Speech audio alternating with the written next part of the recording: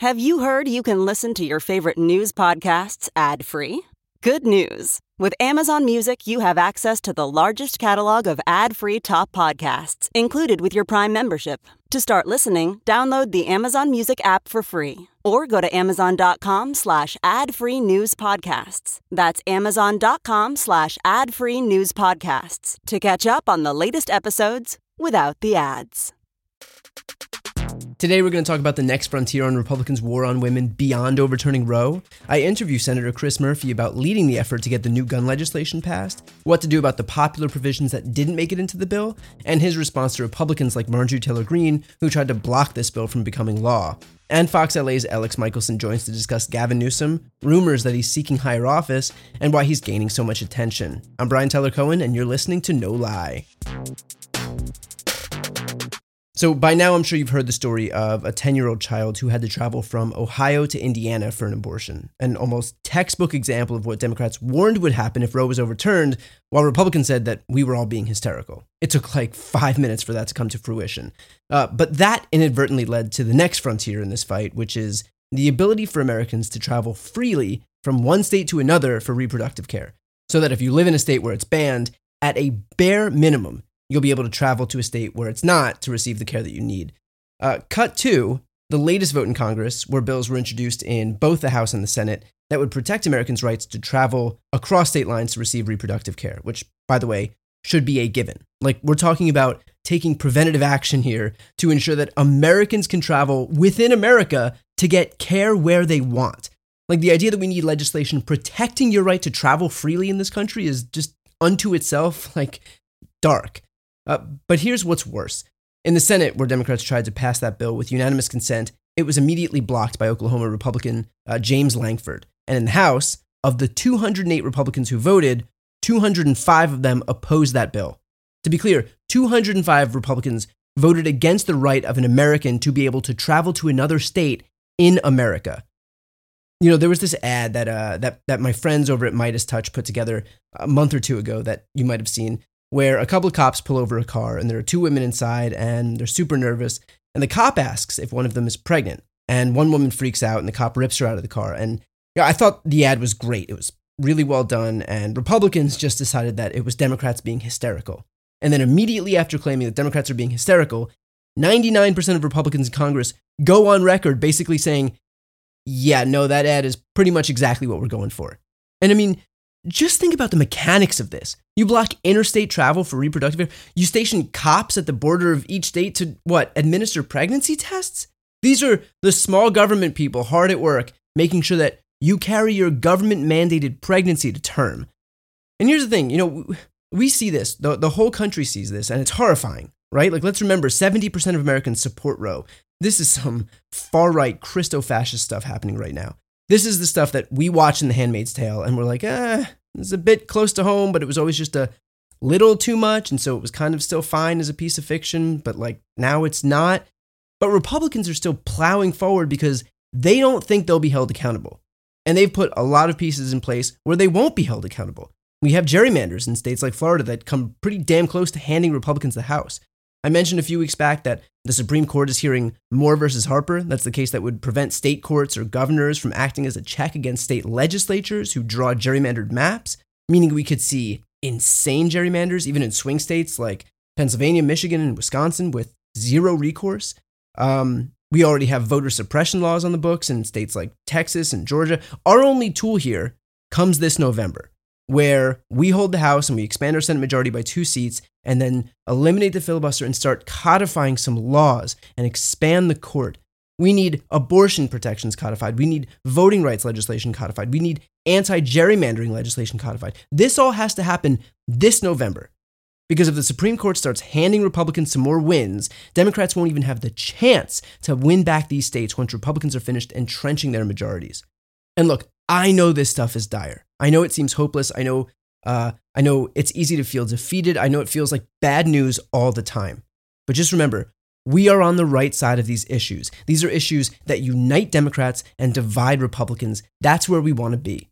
They went off the rails with abortion bans and book bans and LGBT bans and voter suppression, and we'll probably see same-sex marriage on the chopping block next. People see this, they are paying attention, and they recognize the importance of taking power away from these people. So with that said, just remember that this isn't a job for someone else to take care of. This requires all of us. I've said this before, I'll say it again. Find people in your circle, your friends, your family, your neighbors, someone who just turned 18 or 19 or 20, someone who doesn't pay attention to politics, someone who considers themselves in the middle. Find those people and make sure they know the stakes in November. And if they say that Democrats aren't meeting their expectations or that Joe Biden's not being strong enough, remind them what's at stake if it's not Democrats, if it's not Joe Biden. Remind them what would happen if Republicans took control. We would see national abortion bans, even in cases of rape or incest. We would see contraception ban. We would see same-sex marriage and sodomy and anything that doesn't comport with their religious views banned. You're not voting for Joe Biden in November. This is not a referendum on Biden. This is our last shot to save abortion rights. It's our last shot to save voting rights. It's our last shot to expand the court. That's what's on the ballot. So ignore the people on the right and the people on the left who think that now is the time for some protest vote or a time to, express their dissatisfaction with Biden. We'll worry about Biden in 2 years. What's right in front of us right now is so much more important. The good news is that I think people are finally waking up to that. Next up is my interview with Chris Murphy. I normally find bras to be so uncomfortable and constricting. But Skims has changed that. You know I love Skims underwear, so I finally tried their bras, and Skims has delivered again. Skims bras are worth the hype for the amazing shape and support they give, but what I wasn't expecting was how comfortable they are too. I've tried so many bras in the past, and the main issue that I have is that they weren't supportive enough, to the point where they felt slouchy. I love my Skims wireless form bra because it's so comfortable and supportive. The older I get, the more I care about actually being comfortable in what I wear every day. And with my wireless form bra, I no longer have to sacrifice my comfort for the support I need. Shop Skims bras at skims.com, now available in 62 sizes, 30A to 46H. Plus, get free shipping on all orders over $75. If you haven't yet, be sure to let them know we sent you. After you place your order, select Podcast in the survey, and select our show in the drop-down menu that follows. Today we have the U.S. Senator from Connecticut and the person who led the charge in the Senate to pass legislation aimed at reducing gun violence. Chris Murphy, thank you so much for coming on. Yeah, great to be back. Thanks for having me. So this gun bill has been signed into law. There was a signing ceremony at the White House. First off, could you outline what's in this new law? Well, this is the most significant piece of anti-gun violence legislation the Congress has passed in 30 years. It's undoubtedly going to save thousands of lives. It's not everything we need to do, but it is a really important start. At the heart of this bill is funding for state red flag laws. These are the laws that allow you to take guns away temporarily from people who are threatening to kill others or themselves. States are going to be able to implement new laws or improve their own laws because of almost $1 billion in funding. It closes the boyfriend loophole. This means that no longer will boyfriends who beat up their girlfriends be able to own guns. If you're convicted of domestic violence against a non-spouse romantic partner, you now are on the list of those prohibited from owning or buying guns. It puts in place a new law to go after gun traffickers. We have these gun trafficking rings, which buy guns in states with loose gun laws, transport them to states with stricter gun laws. Now we have new federal abilities to lock those folks up. A whole new process for selling guns to people who are under 21. That involves an enhanced background check, which includes a call to the local police department. Think of what might have happened in Highland Park if the 4 times that guy bought a gun, every single time there was a call first to the local police department. The police department might have been able to intervene. And then a whole bunch of mental health spending. So $15 billion in community anti-gun violence funding and mental health spending. That money alone is going to save a lot of lives because it's maybe the biggest one-time investment in mental health spending since the Affordable Care Act in this country. So really excited about all of those provisions. I think we're talking about a life-saving bill here. Yeah. No, there were some outstanding issues with Republicans on 2 points in particular. They were the first 2 points that you named: closing the boyfriend loophole and how to structure federal funding for state red flag laws. What was the sticking point on those 2 issues, and how did they get resolved? On state red flag laws, the compromise we eventually got to was to slightly broaden the eligibility for the money. There were some Republicans who say, well, listen, my state is never going to adopt a red flag law. Shouldn't I be able to use some of that money for other court-based anti-violence initiatives? And so we said yes to that request. And so the red flag law money is technically also eligible to be used for a narrow set of other court-based interventions that could reduce violence. On the boyfriend loophole, the Republicans said, well, listen, if you get convicted of a felony and you get your gun rights taken away, every state has a process by which you can apply to get your rights restored. And that's true. You can get your voting rights and your gun rights restored. Because we actually don't take any rights away if you commit a misdemeanor, there's really no well-defined path in the states to get your rights restored after a misdemeanor. So we had to set up a sort of new pathway in this bill to get your gun rights back after a misdemeanor domestic violence assault. And so what we said is that if it was your first offense and you commit no additional violent offenses, after 5 years, you can apply to get your gun rights restored. And that was something that the domestic violence groups were comfortable with. It's consistent with state laws around felony restoration. And it was, one of the creative compromises we had to make, I think a very reasonable compromise in order to get this bill passed. Now, just on the issue of red flag laws, a little deeper on this issue, the House tried to pass a federal red flag law, and 201 Republicans voted against it. So in terms of offering up federal funding for states to enact these laws, how do you depoliticize the issue so that states actually do enact it?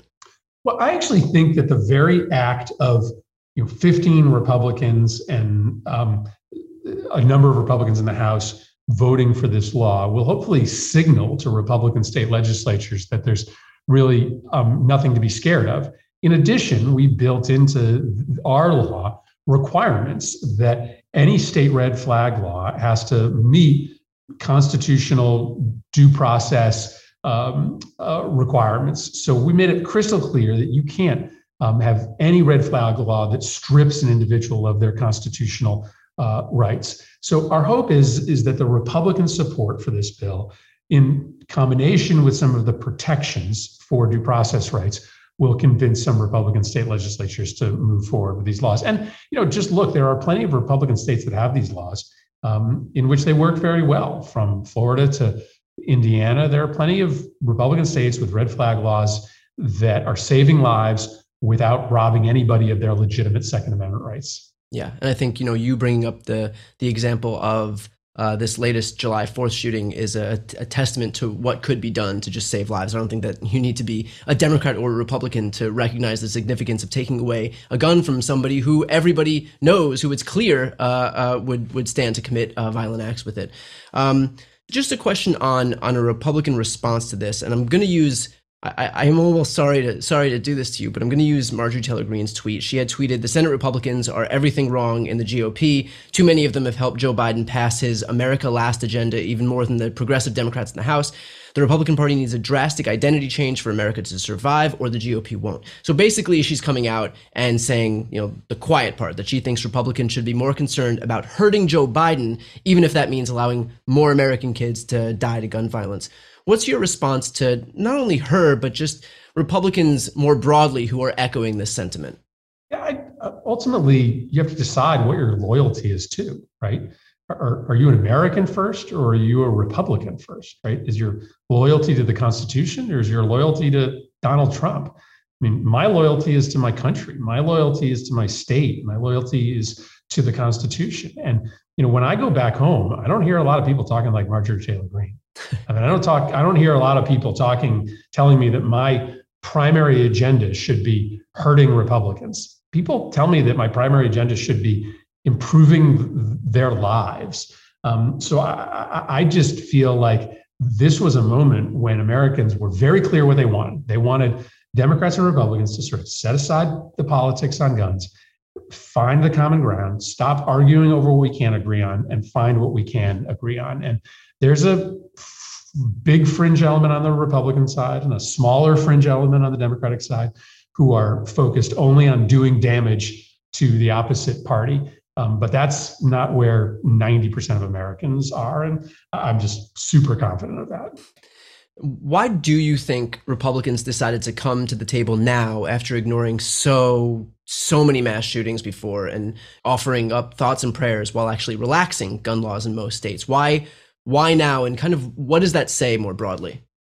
There's an element of this that is personal. I do think that both John Cornyn and Tom Tillis, the two primary Senate Republican negotiators, were deeply personally moved by what happened, especially in Uvalde. I mean, that motivated their decision to come to the table. But I also think we're at a natural tipping point when it comes to the political power that exists on the gun lobby side and on the anti-gun violence movement side. It's heartbreaking. It's taken 10 years for that shift to happen. Yeah. But there simply now are more of us. And there were a lot of Republicans who went back home for that Memorial Day recess right after Uvalde and heard directly from their constituents that they were not going to accept the status quo. They were not going to accept nothing, and that there was going to be real political pain for members of Congress who decided to sit on the sidelines this time. And so I do think that over the last 10 years, this power has shifted from the gun lobby is still powerful, but they don't have as much power. And the anti-gun violence movement and parents have a lot of power. And I think that is what ultimately made the difference this time.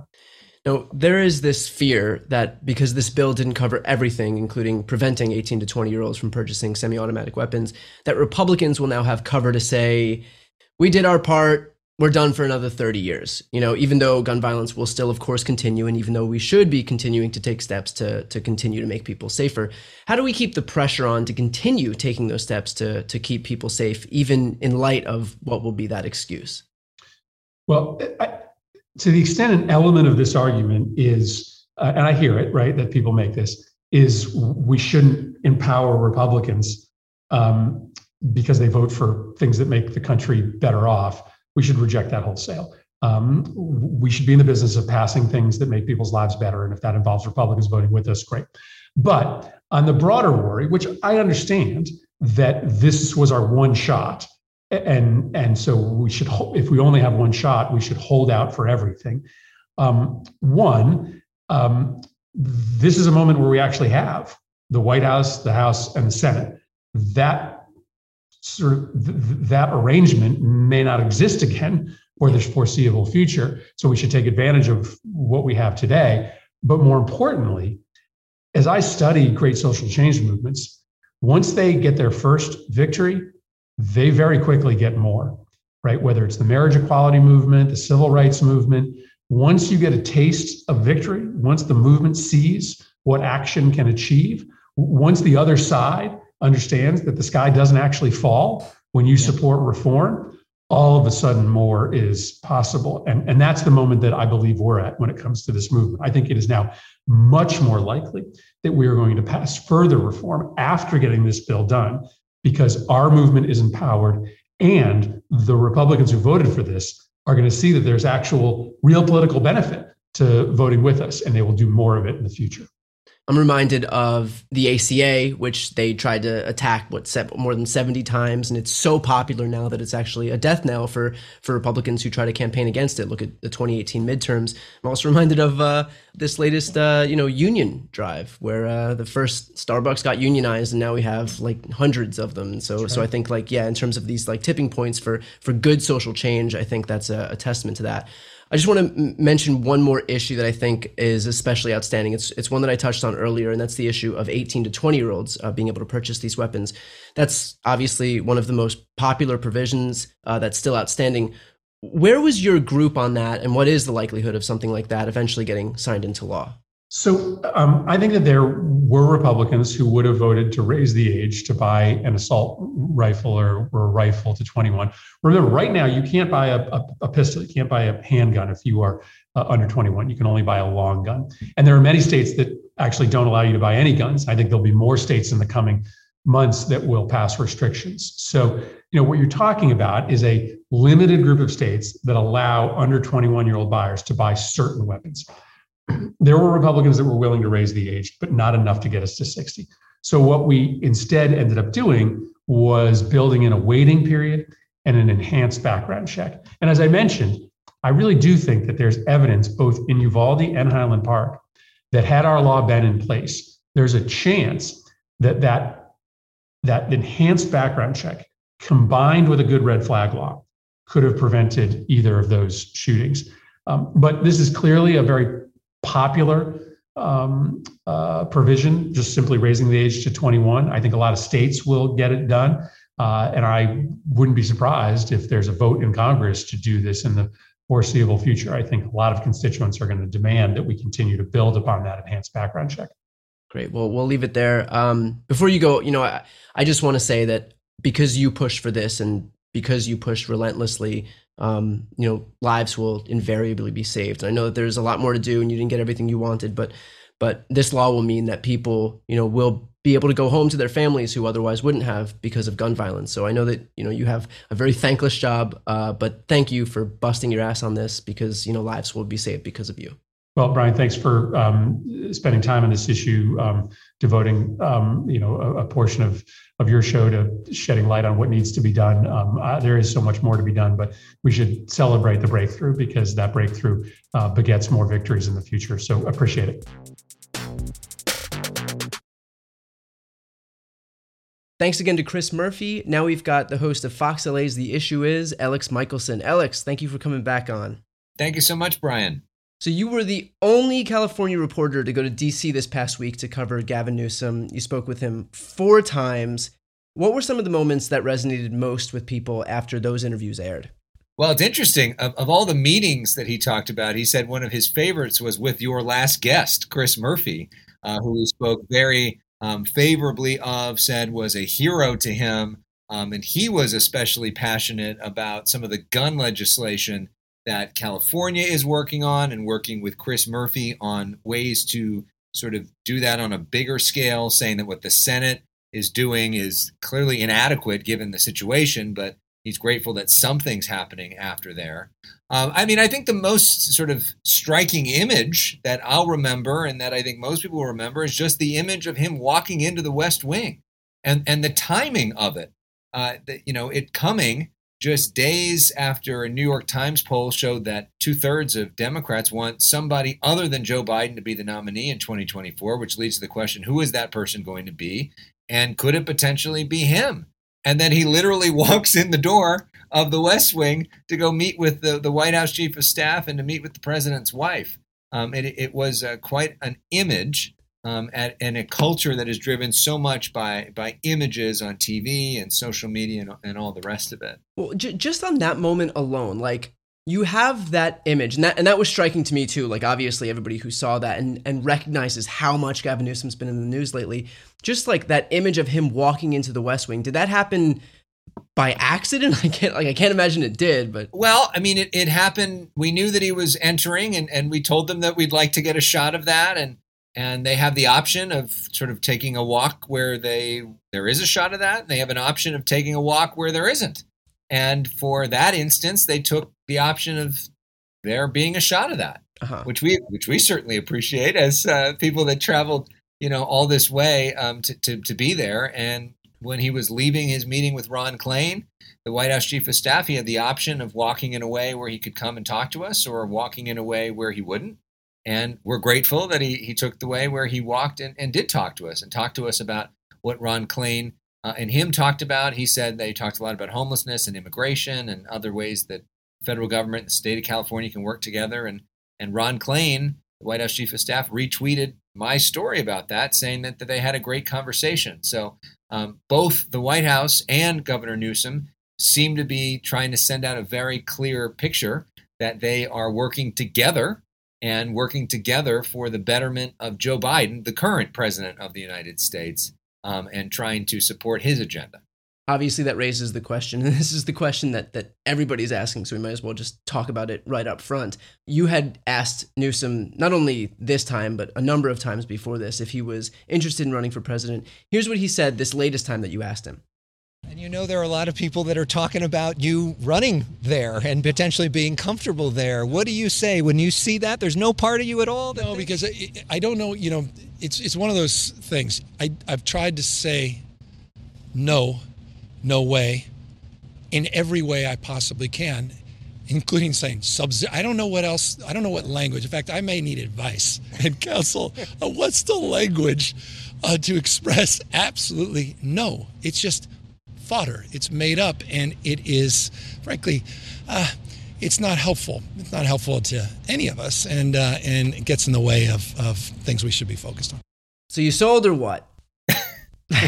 Well, the one thing, if he's asking for my advice on what he should say, he hasn't said fuck no. So that, that could be one other thing that he could add to put even more emphasis on it. Look, I don't know. And the honest truth is, I don't know if Joe Biden has totally decided whether he's going to run or not. Right? I mean, he said that he intends to run. That's a legal word. He can't actually declare for running because then a bunch of campaign things go into effect. But talking to a lot of the folks there privately, I mean, it seems like they're under the impression that he is running, that he is intending to run. I don't think that a final decision on that is going to be made probably for another 6 or 7 months.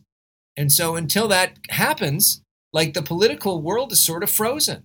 I don't think Governor Newsom has any intention, any way that he would run against Joe Biden and try to prime him. I don't think so either. So, and so if Joe Biden doesn't run, then it becomes an open primary. And then the question becomes, does he run against Kamala Harris, this person who he's had this very complicated, sometimes positive, sometimes negative, sometimes rival, sometimes ally relationship for 25 years, dating back to their early days in San Francisco. There are indications in polls right now that he would do better than her. There are indications, I think, from the political consultants that have worked for both of them that they would be more inclined to work for him. That being said, if you look at the early Democratic primary schedule, with South Carolina having an even bigger role than it did last time, the party is moving to put even more of an emphasis on African-American women as a key voting bloc early on, perhaps the key voting bloc early on. And the question is, would they be supportive of a wealthy white guy from California over the first African-American vice president? We know that Kamala Harris was not polling especially well in South Carolina the last time around, that they were more supportive of Joe Biden.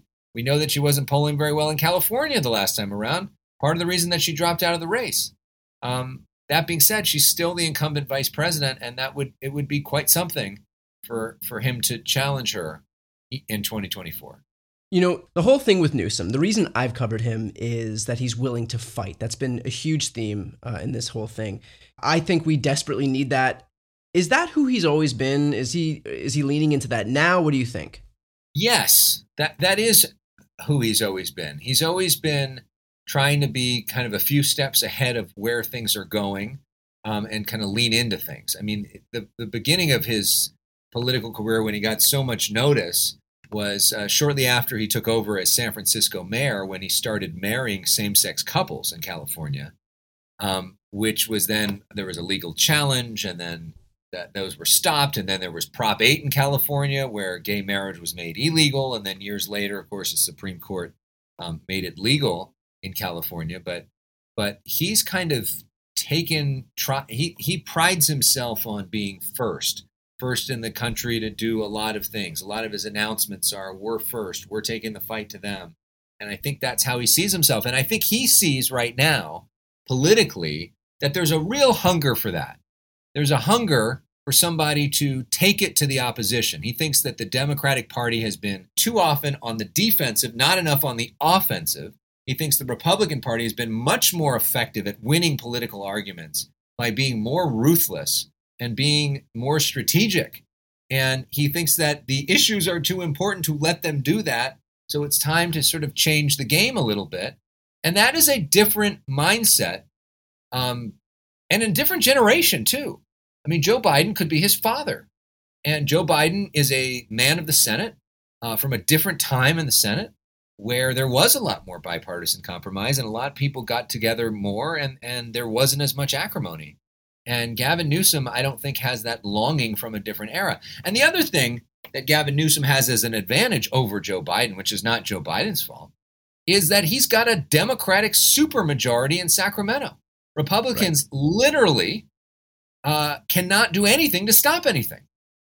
They have almost zero power whatsoever. So the governor has the ability to do things in a pretty dramatic way that the president, with 50 Democratic senators, if we call them all Democratic senators, doesn't necessarily have the ability to do. And so in that contrast too, not only the age contrast, but the contrast in substance and what he's able to pull off is quite something with the president. And that's really in, I think, Governor Newsom's favor. Yeah, it's almost. I mean, it's not Biden's fault because he's dealing with a different composition in the House and Senate, but it really does still lend the optics of like Newsom's strength in that he can push forward anything he wants to with those supermajorities. To the point that you just made, like, why does this seem so difficult for Democrats? Democrats are the last thing standing in the way of authoritarianism. We are watching as Republicans broadcast to the whole world that there's gonna strip women of their bodily autonomy, that they want fewer people to vote, that they think decisions legalizing gay marriage should be overturned. This is a fucking 5-alarm fire. Why is the Democratic Party having so much trouble meeting this moment? By the nature of what the party is, the old school expression that Democrats fall in love, Republicans fall in line. I think the Republicans for decades have been more used to this idea that certain principles like lower taxes, like abortion is bad, like we need more conservative judges that are more pro-business, big principles that everybody agrees on, and then sort of the rest of the stuff doesn't really matter that much.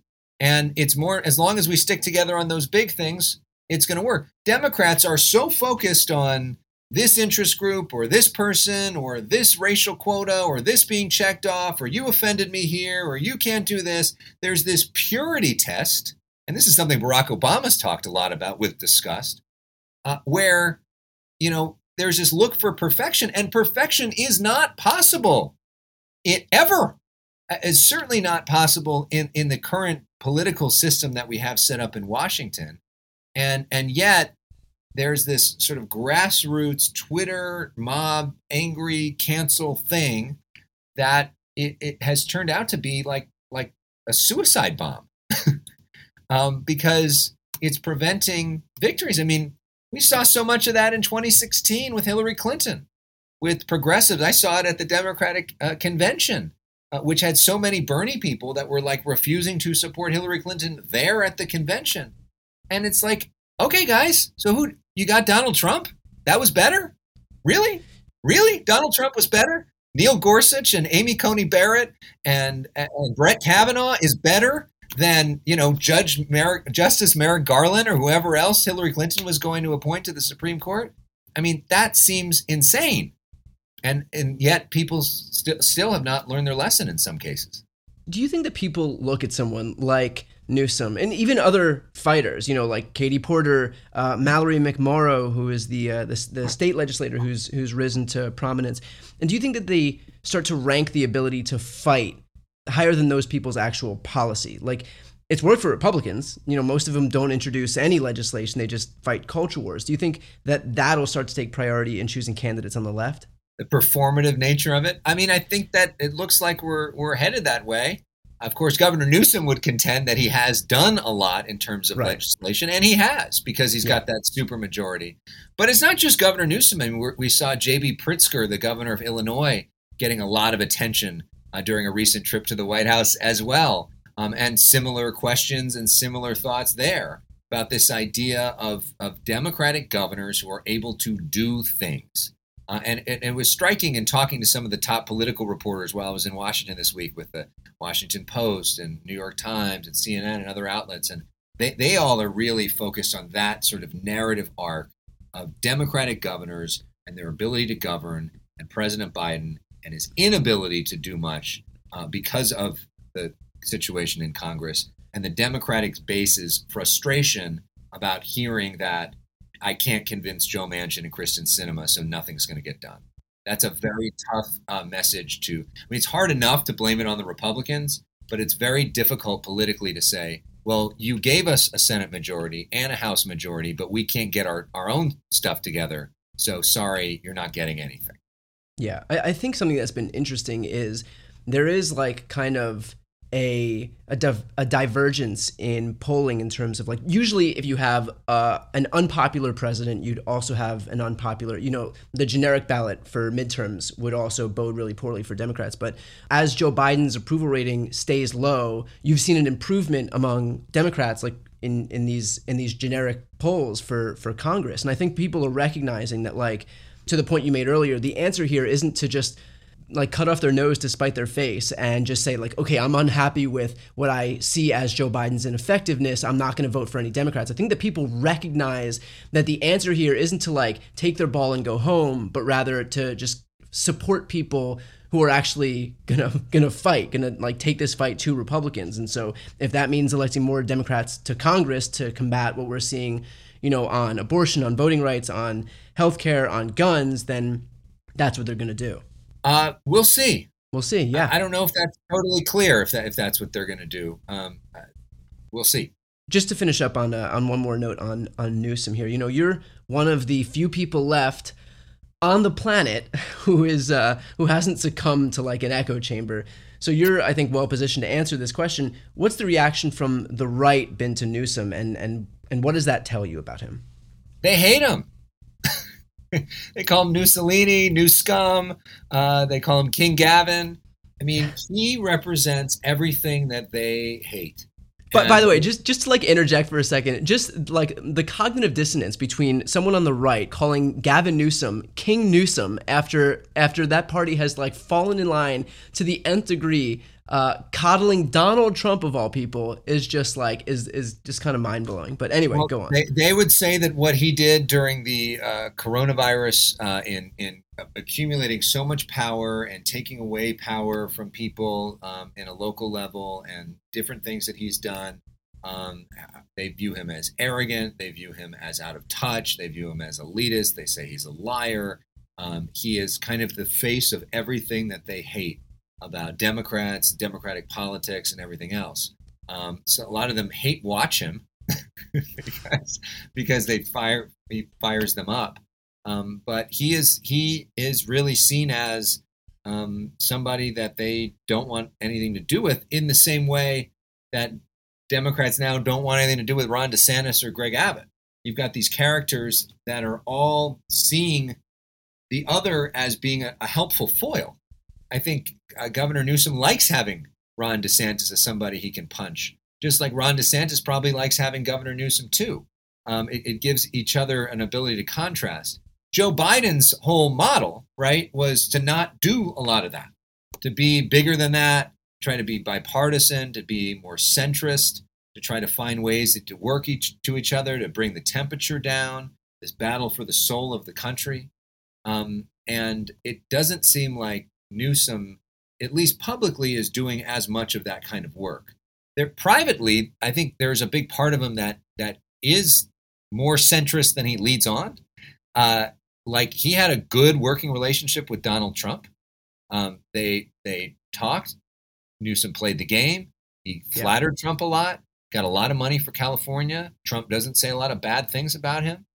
And so I think he knows how to do that. But publicly right now, he thinks that the smart way to go politically is to really try to fight back blue states versus red states.